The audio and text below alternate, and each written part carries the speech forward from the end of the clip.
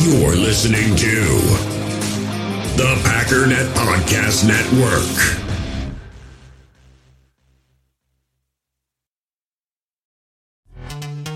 This episode is brought to you by Pepsi Wild Cherry. Pepsi Wild Cherry is bursting with delicious cherry flavor and a sweet, crisp taste that gives you more to go wild for. Getting wild may look different these days, but whether it's opting for a solo Friday binge watch or a big night out, everyone can indulge in their wild side with Pepsi Wild Cherry.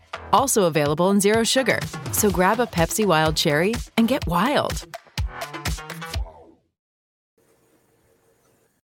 Inches to go. Debater. 17 to 14. Cowboys out in front. Starr begins the count. Takes the snap. He's got the quarterback sneaking. He gets the touchdown. The Green Bay Packers are going to be world champions.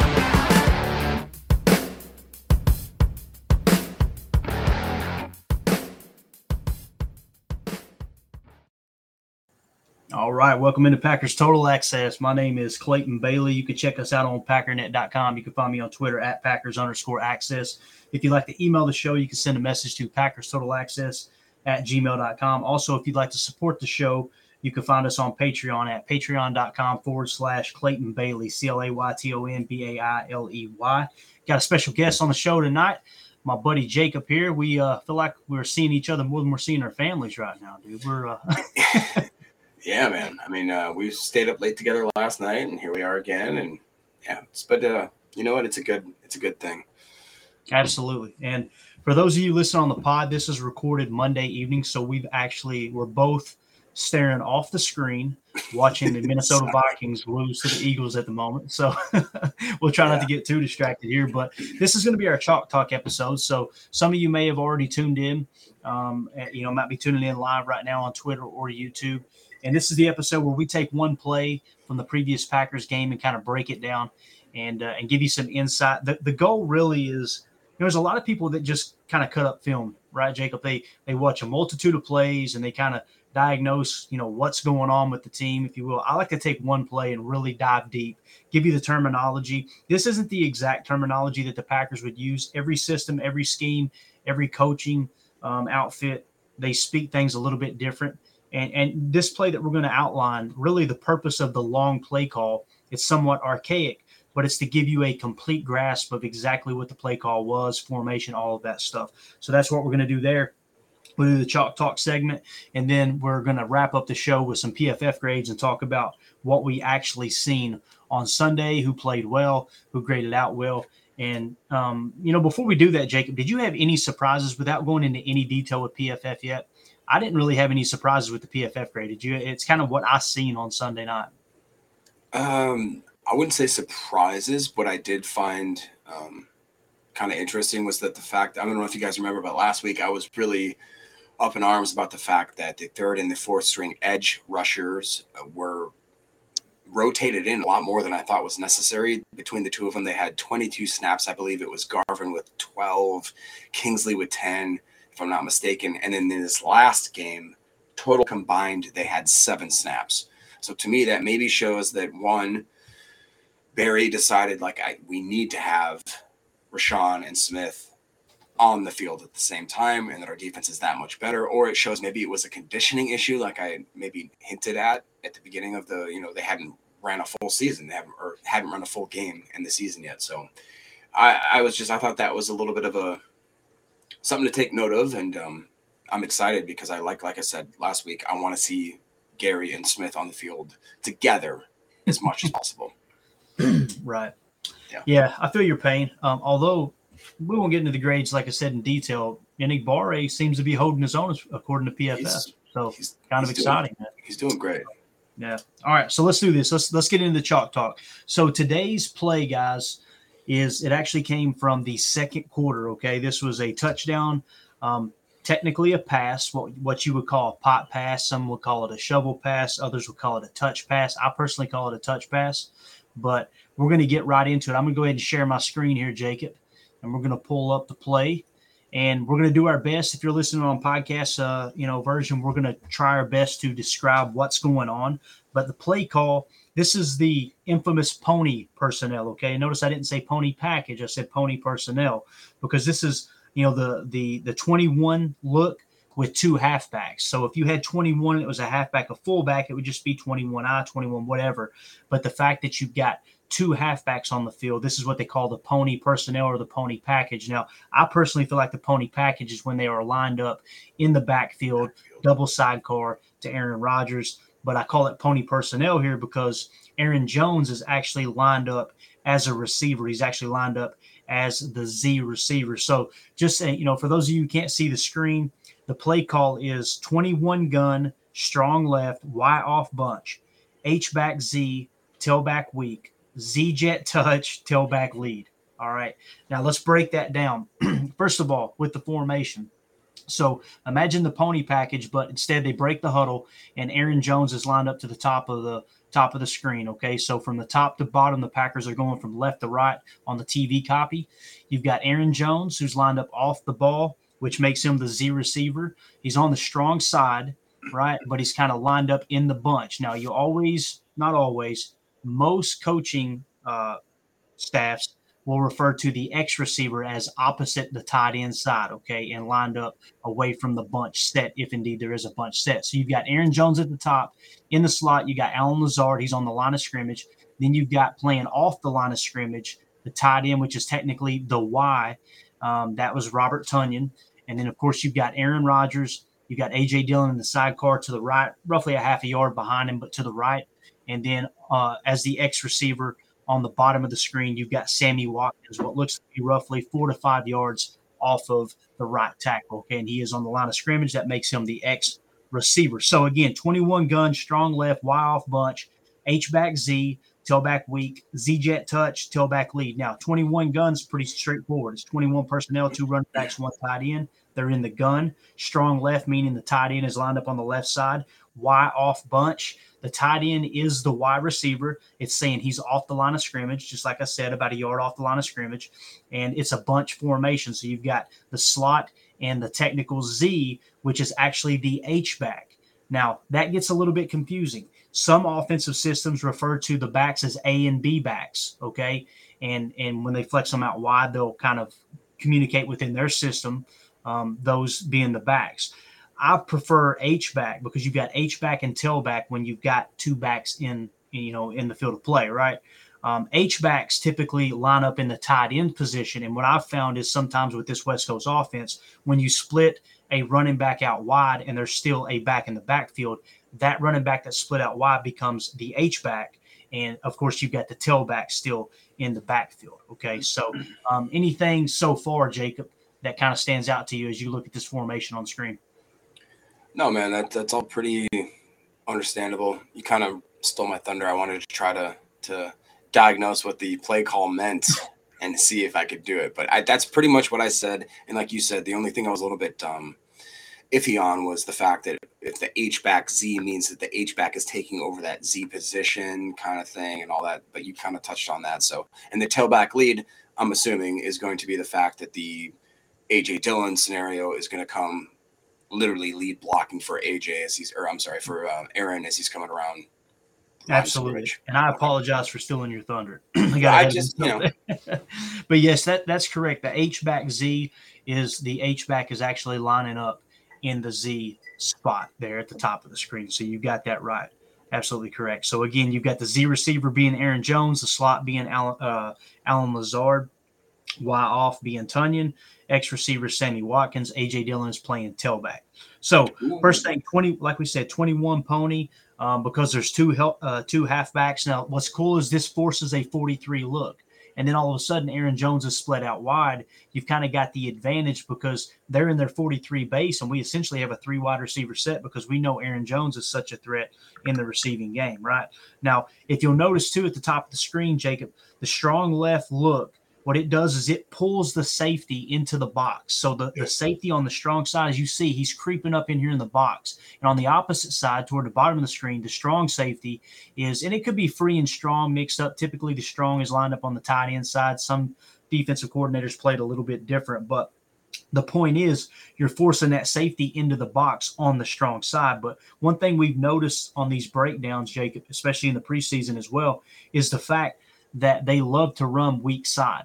You overload with the strong side and run weak because there's so much movement on this offensive line. So many offensive linemen getting to the second level, right? So the strong left pulls the free safety into the box, and the run design is opposite from that strong set. So we're going to kind of roll it here in slow motion.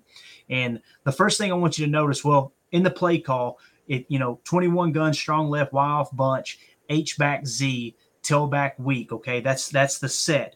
You got Z jet touch, okay? So your Z receiver, which is Aaron Jones at the top, is going to run a jet motion across the field pre-snap, and it's just going to be a quick touch pass. Some people would call that, they would call that a Z jet pot.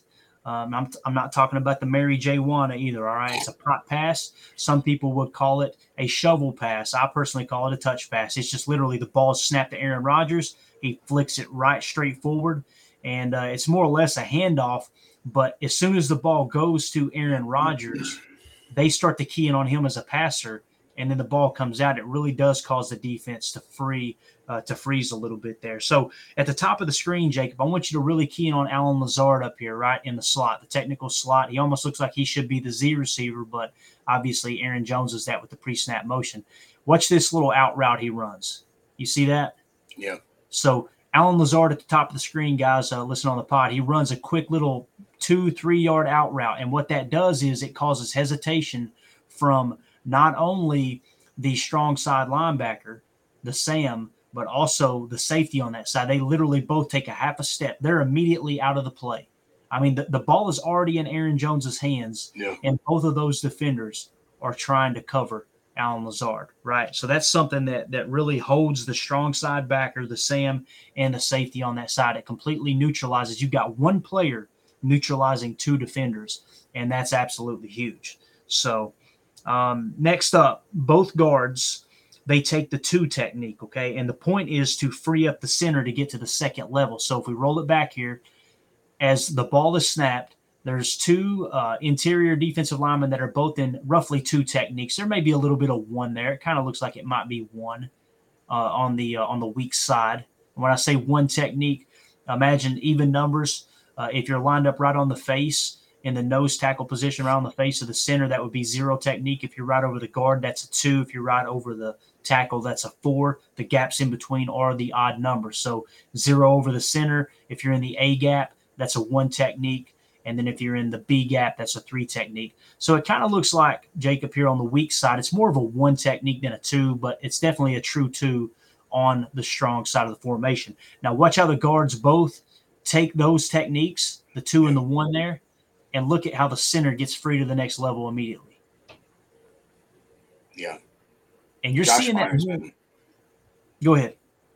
No, I've just been really impressed with Josh Myers, the way that he can elevate to the second level. I saw it in a few plays last week, and obviously now we're looking at it this week, and it's just you looked at some of his PFF grades, which we'll get into later, but it's just impressive, and I'm excited to see him take that step. Yeah. And what's so cool, Jacob, is, he struggled a little bit in pass blocking, and I love that the Packers are utilizing his strength, right? Yep. They can see that he's got great athleticism. He can get to the second level, and he's a great run blocker. So why not put him in positions to win, right? That's what great coaching staffs do. A lot of times they'll draft a player and go, all right, I'm going to fit them into the mold that I need them at, rather than, okay, what's the scouting report show? What do they do really well? I mean, you don't want to put Michael Jordan in the paint playing center, right? He was a great shooting guard. He's a great ball handler. He can play great defense on the perimeter. Why in the world would you put him in a spot that he can't be the best version of himself? That's what great coaches do, especially in the game of football. You see this with Josh Myers. Okay, let's use him as a run blocker. But again, because those 2 guards took the 1 and the 2 technique, the 1 on the weak side, the 2 on the strong side, that allows Josh Myers to get to the next level, and bam, he completely takes the Mike backer out of the play. It's not the cleanest block. It's not the best lockup, but you can definitely tell he's looking to seal that inside gap there in case Aaron Jones needs to cut back, and that was absolutely huge. Now, so the center takes the Mike. If you'll focus on right tackle Elton Jenkins And he's going to do a little chip here and try to gun to the second level. But this is just another version of – I love what Aaron said. The fact that Elton played a huge role. And I love that Matt LaFleur built him up, Jacob, that, hey, look, he's the reason we won the game. But when you see plays like this, you could tell he wasn't comfortable. I mean, he's got a wide 7 technique, right, on the edge, on the weak side, the run side of the play. And he just barely gets a little chip on him. Not really. It really was more the edge defender taking himself out of the play. And Elton's kind of lost on this play. You see this? Elton really doesn't do much. And I'm not here to bash the guy. I'm with Coach LaFleur and Rodgers. The fact that he was able to come back in 10 months and play off an ACL is impressive. And you got to get your feet wet and get reacclimated to the game. But Elton right here, I would definitely give a negative grade. I mean, he, if anything, knock 55 on his keister. At least occupy his hands a little bit more, because really he's the one who loses this play. If 55, that edge defender on the weak side, if he just shoots that gap right there, he can really blow that play up. Yeah, so agreed. Sorry, I didn't mean to yell. The Jalen Hurts just scored a 26-yard touchdown run against the Vikings. It was pretty nice. Impressive. So what's the score now? It's 21-7? 27 pending the point after. Awesome. Good stuff, dude. That's a great run, too. You mean the Vikings aren't elite? Really? Oh, my gosh. What's crazy, though, is, man, they were PFF's, overall, I think it was either first or second graded team overall after last week, which obviously we did that. So it's like, right. It's our fault. Did you see? Well, never mind. We shouldn't get into PFF grades. We'll get into that later. All right. You're like me, man. Every time I see a player on this play, too, I'm like, oh, yeah, and he had – shut up. Don't say it. So let's move on to Sammy Watkins down here in the X. And what's cool is focus on Sammy down here at the bottom of the screen. He's in the X, like I said, slightly off, probably 4 or 5 yards off of Elton Jenkins at right tackle. You can tell he's really got his eyes on that will linebacker, and it's our good buddy Roquan Smith. Look how you can tell he's looking to hunt that guy. And then Roquan does a quick little lunge outside, and look how Sammy doesn't panic. He just says, okay, it's zone blocking. It's not my responsibility to block Roquan. It's my responsibility to block a zone. So he just picks up the corner, and watch what he does. Wow. Dude, he takes 3 players out of the play. Yeah. Like he literally, for those of you listening on the pod, he gets great center of gravity right here, gets his base under him. I mean, no chance he's getting called for a hold. He's inside of the shoulder pads, and he drives the corner back into the corner that's on the opposite side that was supposed to be man up on Aaron Jones. As Aaron Jones starts the pre-snap motion, the corner immediately beelines across the formation. And it's really a hat on a hat. It's Aaron Jones versus that guy, and he's already trailing by 3 yards. But Sammy takes the weak side corner and drives him back into that guy that's on Aaron Jones coming across the field, and chips the safety and takes them both out of the play. Yeah. Now, correct me if I'm wrong, but did LaFleur, or is there a stat out there or that Lazard and Watkins are 2 of PFF's highest graded blocking wide receivers? I think. Oh, yeah. No doubt that Sammy Watkins was one of the best run blocking wide receivers in the game. And Ryan touched on that very well in the offseason when they made that signing, that he's one of the better run blocking wide receivers in the game. And you see it right here. I mean, he just – and he locks him up for a yard, like 5 yards. I mean, that's a solid block right there. Yeah, and like I said, just getting in the way of the other 2 defenders, that really springs it. And then we get to the fun part. You got A.J. Dillon, right? He's lined up in the tailback. So he's sidecar right, okay? Here comes Aaron Jones across the formation. There's the touch pass. A.J. Dillon's immediately out of the backfield. And look who he gets to face here, Mr. Roquan Smith. And this is the Chicago Bears golden boy. This is Mr. Pro Bowl, right? Pro Broquan is what I call him. Right, because evidently that's the only thing he's done is made the Pro Bowl. But look at this guy. He right here, Jacob. That's the thing that separates Roquan from the great linebackers. Great linebackers know how to read and react. Roquan has all the physical traits that God could give a linebacker. He's fast, he's quick, he's agile, he's got that sideline to sideline speed. But right here, as soon as he clears Sammy, he's got to attack this point right here. Like he has got to do everything he can to fly in here and hit A.J. Dillon still off the edge and allow his help to come in and seal this off. Like, even if he blows AJ up, if he gets to the point right here where he's at the 12-yard line and he hits AJ Dillon, and you seal that off and you keep Aaron Jones from getting outside, this edge defender probably makes a tackle. But again, watch what Roquan does. He gets lateral and he goes backwards. Mm-hmm. Yeah, he does. He shies away from the contact. Yeah. Which is really weird for a linebacker that's so good. Oh, yeah, and all those tackles. So many tackles. I want you to imagine this. Imagine this, Jacob. Imagine this play happens on the 50-yard line. Roquan makes that tackle probably. He probably somehow makes that tackle, and that goes one of the 1,000 tackles he makes every year, and it explains exactly why PFF grades him out in run defense as absolutely horrible, because that's the type of stuff he does. He should have attacked the tailback lead, but instead he gets lateral, goes backwards, and A.J. Dillon just cleans his clock. Literally drives him. I mean, when he makes contact, it's on the 3-yard line, and by the time A.J. Dillon gets done with him, he's 2 yards deep into the end zone. Oh, yeah. And that's the touchdown. So the thing that I really want to point out as far as Aaron Jones, great burst to get around this 7 technique. You know, like I said, Elton Jenkins didn't really finish off that 7 tech. He just kind of chipped him. And look at Aaron Jones. No hesitation. He is outside. If he hesitates any bit whatsoever, 55 might have a shot of making the tackle there. But Aaron Jones is just – I mean, you can see right here, as soon as he raises his head, his eyes are over here at the end zone. He doesn't care what's going on behind him. He knows he's got the foot speed. He's taking the edge. And I absolutely love that play design, man. It's yeah.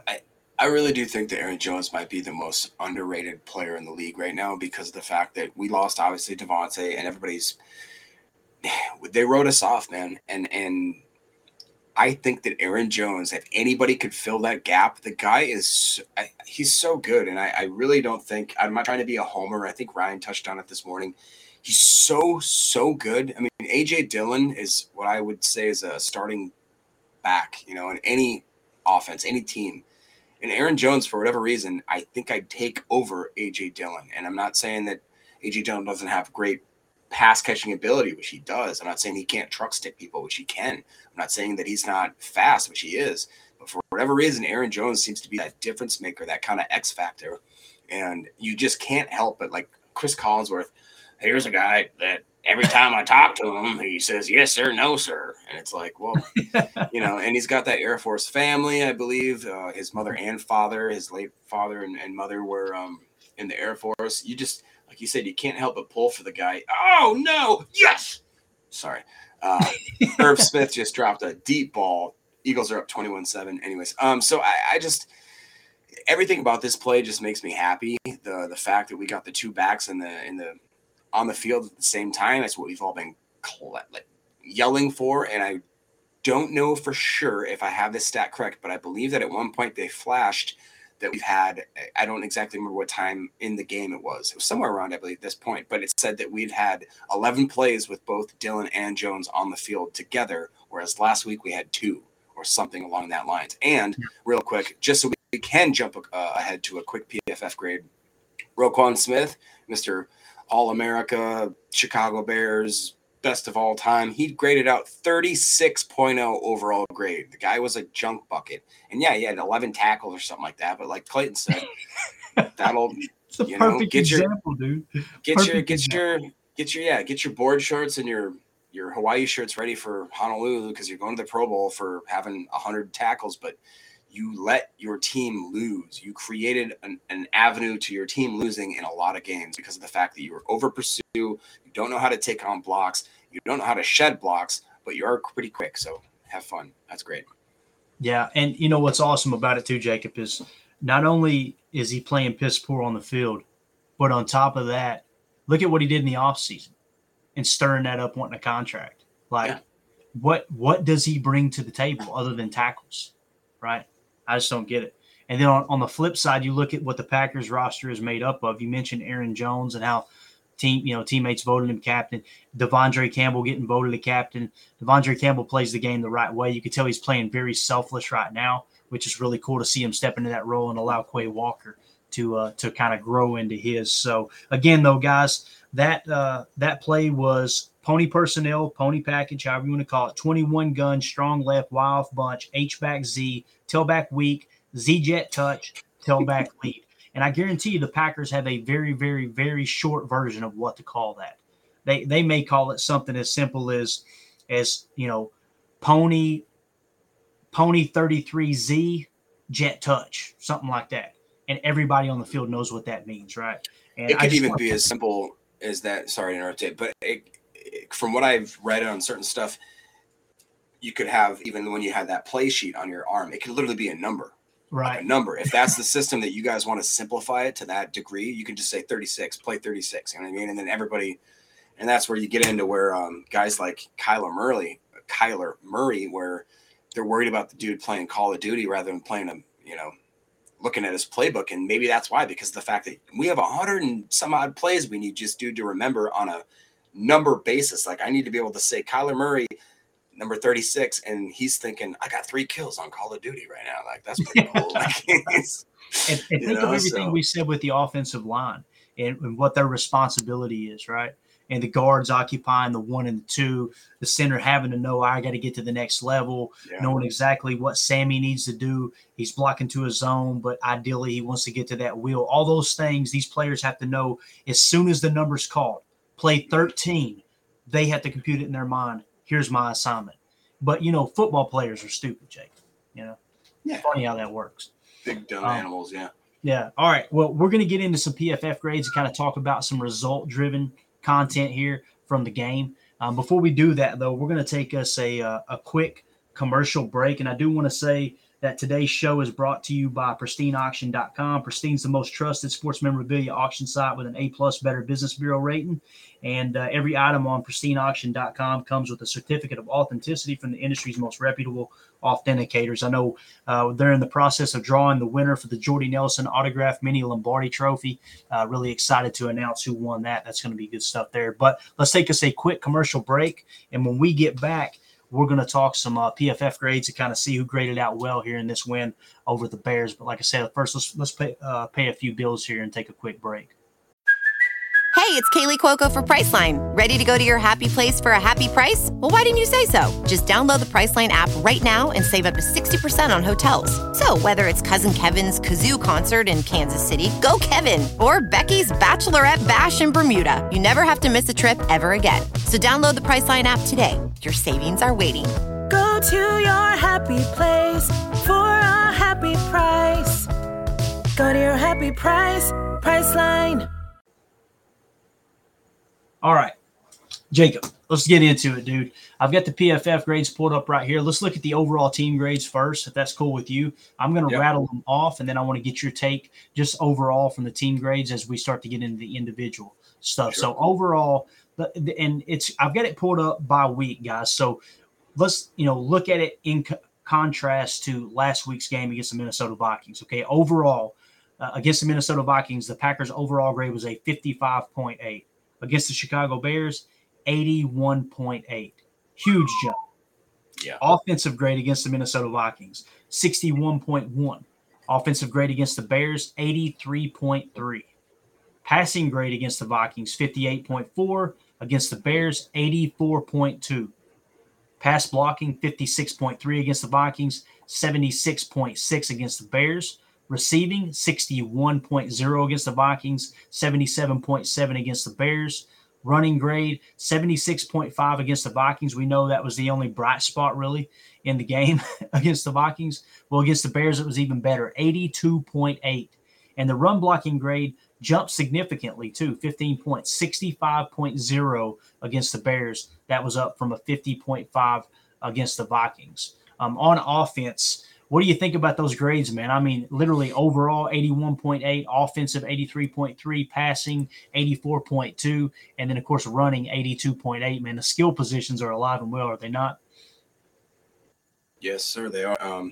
I don't have this information in front of me because I don't want to make our stream all choppy, but if I'm not mistaken, you're doing game to game. I looked at a total for the 2 weeks. The Green Bay Packers are, as of now, before the 2 games settle here that we have in front of us, they were the number 1 ranked rushing offense. They had the number 1 ranked rushing grade, I should say. And that to me just, whoa. And then I believe, again, I'm shooting off the hip here. I believe the Packers had the number 9th ranked receiving grade. And then a couple things that I'm not happy about, which I know are correct without having a look, is the Packers were the 31st ranked tackling graded team, as well as the special teams overall ranked 31st out of 32. So nice. I'm not trying to, I'm not trying to get too excited. I'm not trying to get too pessimistic, but I am just trying to be the Ryan Schlip of the bunch here and just say, look, this is what it is. Let's not get too excited. Let's pump the brakes. Let's take it for what it is. Let's accept our flaws and all that kind of stuff and try to improve on them, because I do think that we have something here with our offense, with our defense. If they can pull their heads out of their butts, I think that we've got the talent for sure. So I'm excited just moving forward. Absolutely. So on defense, the defensive grade against the Bears, 68.8. That was up from a 52.5. The run defense grade went down.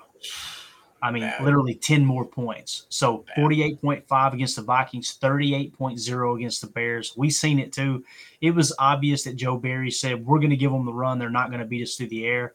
And I tell you what, man, it paid dividends. You got out to an early lead. You made them kind of, get a little bit away from the run, although they did stick with it somewhat there in the second half. But again, the tackling grade, man, my goodness, 36.4 against the Vikings, 37.1 against the Bears. But here's where it gets good. Pass rush grade, 68.3 against the Vikings. It was 82.9 against the Bears. And then the coverage grade, 50.5 against the Vikings, 89.6 against the Bears. By far, the best thing that the Green Bay Packers did on Sunday Night Football against the Bears was coverage, 89.6. That might be the best team grade across the league.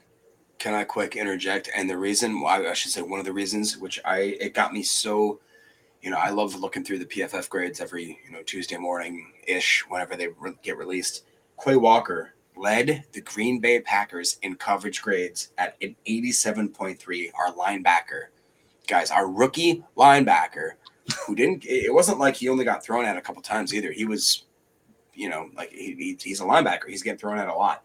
And what's also amazing is I believe Devondre Campbell, he was right around that. And not quite as good, but he had a 76. So, man, the days of Green Bay Packers being burned in the secondary by their linebackers and that kind of stuff, and the linebackers not being able to cover guys, that's done. And I'm so excited about it. It's just amazing, man. Quay Walker is I don't know if the stats are going to end up, giving him the justification to be rookie of the year kind of thing. But as far as what we needed from a rookie defensive player, he gets my vote for that. You know what I mean? So absolutely. Yeah. And as we wrap up the team grades, we'll get into individual grades here. The special teams grade was up a touch. Against Minnesota, it was a 48.3. It improved to a 54.5. And I think everybody could kind of see that. I expected it to be a little higher than that. I expected it to be in the 60s. But then again, I'm not a special teams guru. I'm more of an offensive-oriented fan, if you will. And, so it was just nice to see that little bit of improvement. And, again, I feel like it really showed up on Sunday night. So let's go on to the offensive grades from week 2 here against the Bears. Aaron Jones led the way, 90.1 offensive grade.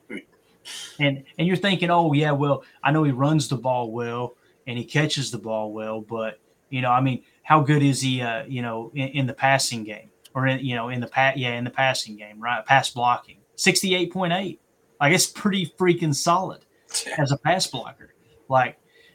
Again, passing grade, it says 81.9 in the passing game. In the running game, like running the ball, 85.6. And correct me if I'm wrong, was he the highest graded player this week, Jacob? Oh, yeah. Yeah, for sure. In the NFL? Am I thinking right? I don't know if he's in the NFL total. I would have to check that again, but he was up there. I know that I just recorded a podcast with the guys at the Packernet Fantasy Podcast just before I hopped on here. Aaron Jones is ranked 15th out of 20 top fantasy football performers so far in this league, and that's beating multiple quarterbacks and that kind of stuff, which is even, like, if you guys are into fantasy real quick, the top 5, Carson Wentz is in the top 5, and Joe Flacco, I believe, is in the top 5. Go figure. Okay. Anybody that tells you they know what they're talking about is full of you know what. So, yeah. So it says, oh my gosh, guys, Jake Kumaro has 2 catches for 50 yards in the Bills game tonight. Boy, did we screw up letting that. We screwed up so bad. All right. So up next, second highest graded offensive player for the Packers, Randall Cobb, 85.3. He had a total of 20 snaps and graded out at 85.3, 87 in the passing game, and run blocking 59.1, but graded out very, very well, 85.3 as it sits right now. Up next is Aaron Rodgers, 83.5. And then listen to this, Sammy Watkins, 80.7 PFF grade. I mean, you know what's best about that? Aaron Rodgers keeps talking about it. He's talked about it all off season, going at you. This is a guy. Here's a guy. Here's a guy. Talking about him in training camp, going, man, I tell you, man, Sammy's having a great camp. I think you're starting to see it. You're seeing the guy that Aaron has developed trust into. He's already got trust in Cobb. We know he's got trust in Tunyon. That just hasn't opened up yet. He's got trust in Lazard, and now you're seeing Sammy. And I think gone are the days of Rodgers intentionally looking away from someone when they drop a pass. I really don't believe that's what he does. I think there's a lot of different factors that come into play. I really do.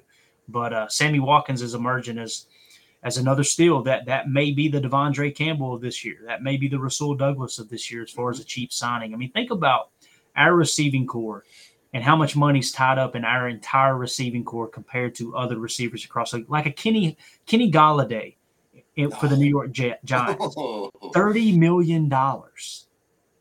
And I think our entire receiving core is like $11 million or something crazy.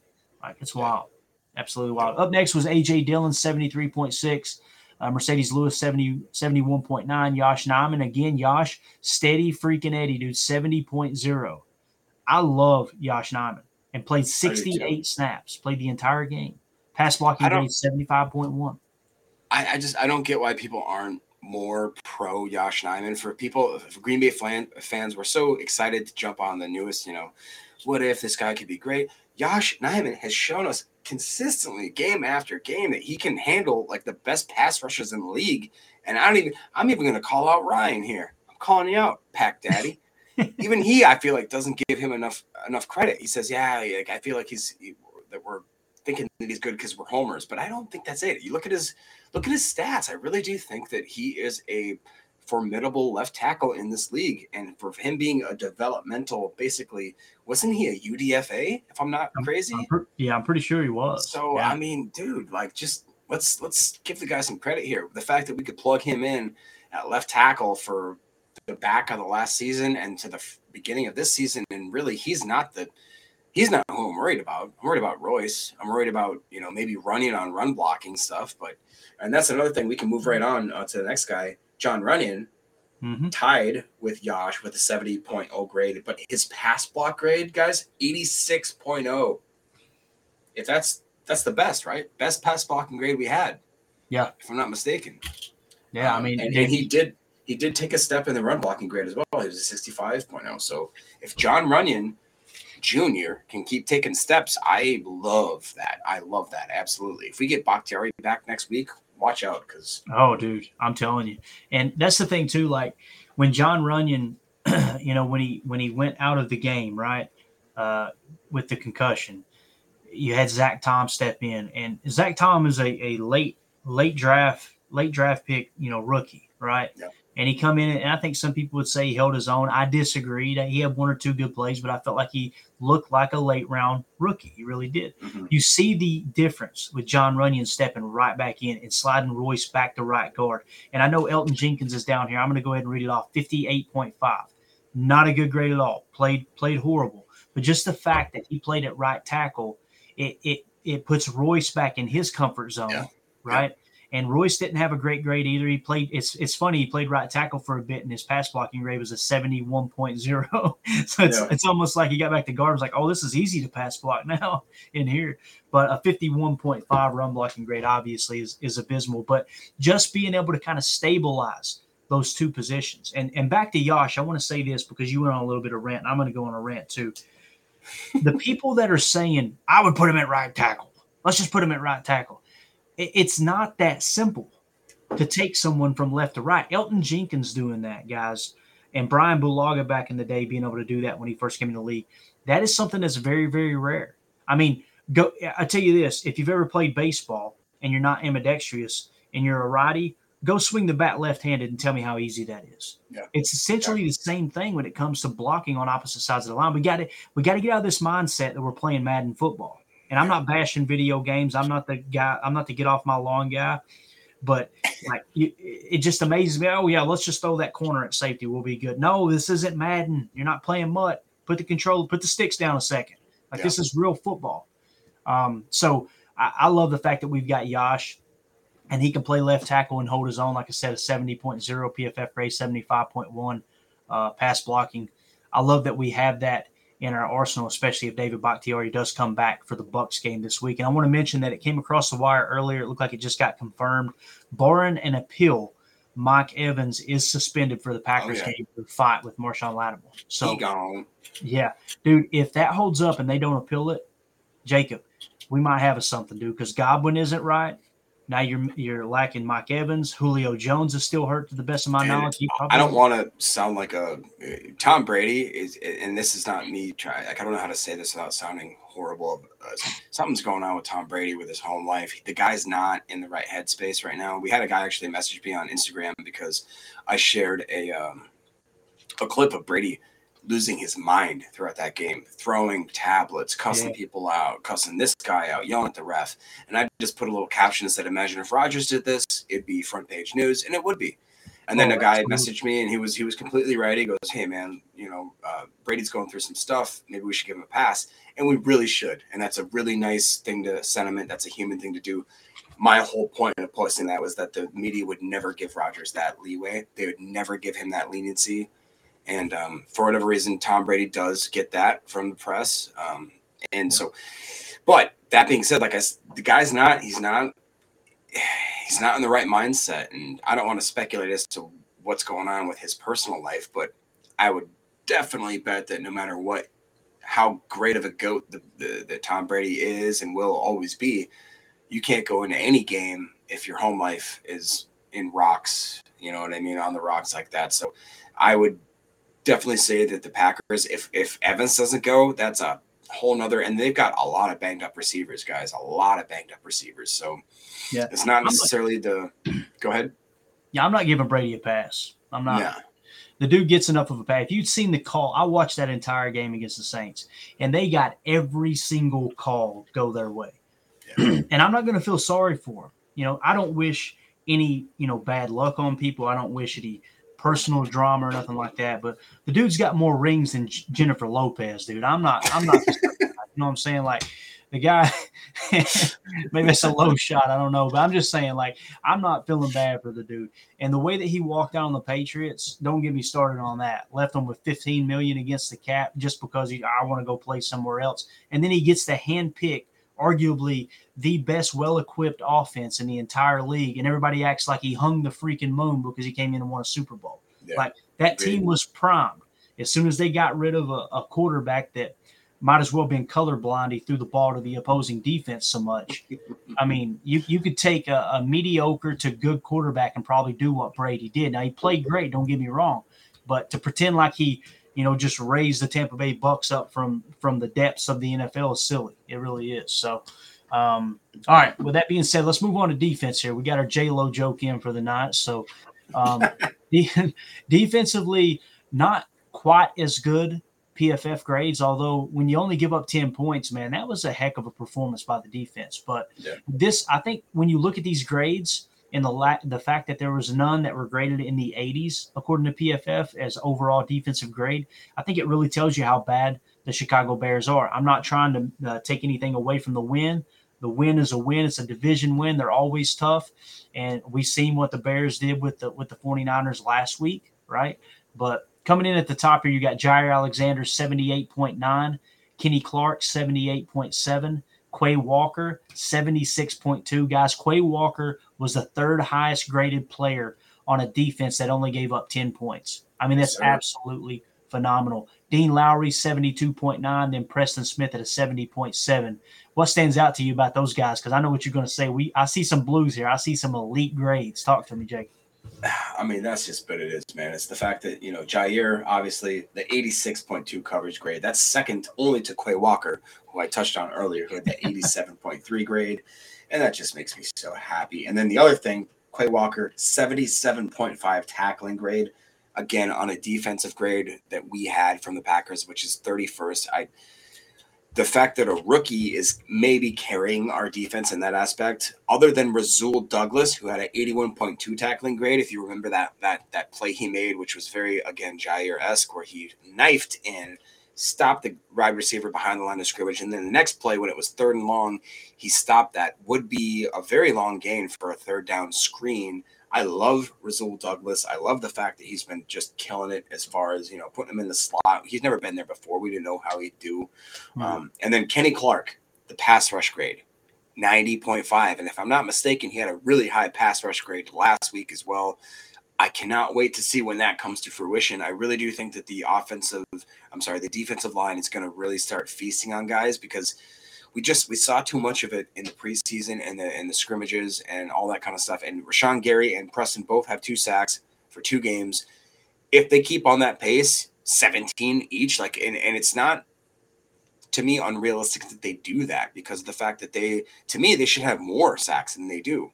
And I was wanting to almost hate on the 2 of them because they don't have much more production. And Gary didn't have many tackles, but he's a split second away on most plays. The guy's got a motor like you wouldn't believe. And I'm excited. And the fact that, again, Dean Lowry quietly having another great season again, he just shows up and he makes his money and he does his stuff. And then number 6 after Preston was Kingsley Enagbare. He did not have many snaps at all. Again, only 4, but he graded out really good overall and good against the run, which was his biggest knock coming into the draft. So if he can take steps there, then we got something there. So I'm excited. Absolutely. I want to point this out with Rasul Douglas. We talked about on the post-game show, and I said how Greg Cosell says some of the great defenses are really shying away from focusing on the run. They're essentially giving teams the run and playing the pass. They're trying to negate those large plays, those big, what you call spark plays, the home runs, right? And when you look at Rasul's grade, like you said, coverage grade 82.1, his tackling grade 81.2, which is excellent, but his run defense grade was a 28.0. I personally think, and I haven't looked at the tape yet, the next time I'm going to watch the next wave of snaps through, and I really want to key in on Rasul Douglas. To me, it tells me that probably Joe Barry said, listen, I don't want you to even be worrying about the run. Yeah, if you can make a tackle, you can get in there and play the run fit wherever you can, that's fine. But the top priority is take away Justin Fields' number 1 read within the inside passing game. That's going to be the hot read, the slot, the tight end, things like that. And I guarantee you, Rasul, that was what his responsibility was, and that's why the run defense grade was so low. And that's where sometimes it doesn't tell the entire story. You hear Pat McAfee and other players say, oh, well, PFF isn't in the defensive game planning room. They don't know what was called. They don't know what was told to the players. Hey, I want you to don't even worry about that. Focus on this aspect of the game. That's what – if the tackle grade wasn't so good, Jacob, I would be like, okay, if the tackle grade was down and the run defense grade was down, I'd be like, I don't know. But the fact that the tackle grade was so high tells me he knows how to play the run. But the fact that the run defensive grade was so low, I guarantee you the scheme was set to say, listen, take away that number 1 read underneath and we'll worry about the run. And they bent and didn't break. That's exciting stuff there. So another thing that kind of stands out, Darnell Savage is kind of grading out where he was last year. Here's a 62.7, coverage grade 63.6, tackle grade 53.2, run defense 58.3. I guess you could say the same thing for him as you did Rasul, but that's just pretty mediocre across the board. Savage still isn't flashing. Guys, you've got Savage grading out low. You had Rasul Douglas grading out somewhat low. Stokes graded out a 60.0. Adrian Amos, again, 59.2. Rashawn Gary had a bad game, 59.0. Jaron Reed, 52.0. Devontae Wyatt, 43.8. Granted, it was minimal snaps. TJ Slayton, 38.7. And we still only gave up 10 points. There's a lot of growth to be had on this defense, man. And I think that I think that the way that those numbers line up, Jacob, that's somewhat schematic of what they were trying to accomplish. Yeah, and that's one thing I was going to say. So number one rushing grade the Packers have, and that's with the 22nd run blocking grade. So like you said, imagine if we get that run blocking grade up to top 10.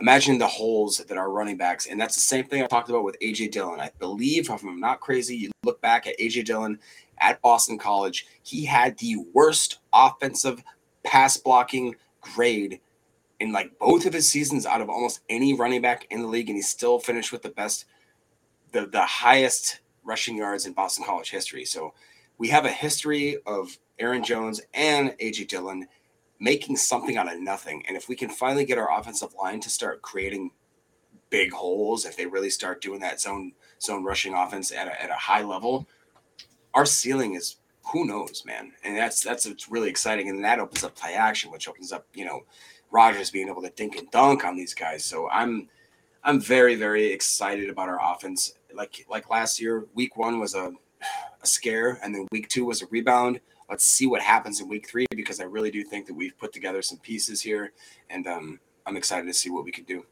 Yeah, completely agree, man. I'm fired up, dude. I appreciate your time tonight, man. This was a lot of fun. What we're going to do, guys, the next episode will come Thursday night. That'll either be the game planning episode for the Tampa Bay Buccaneers, or I will hold that back until Saturday.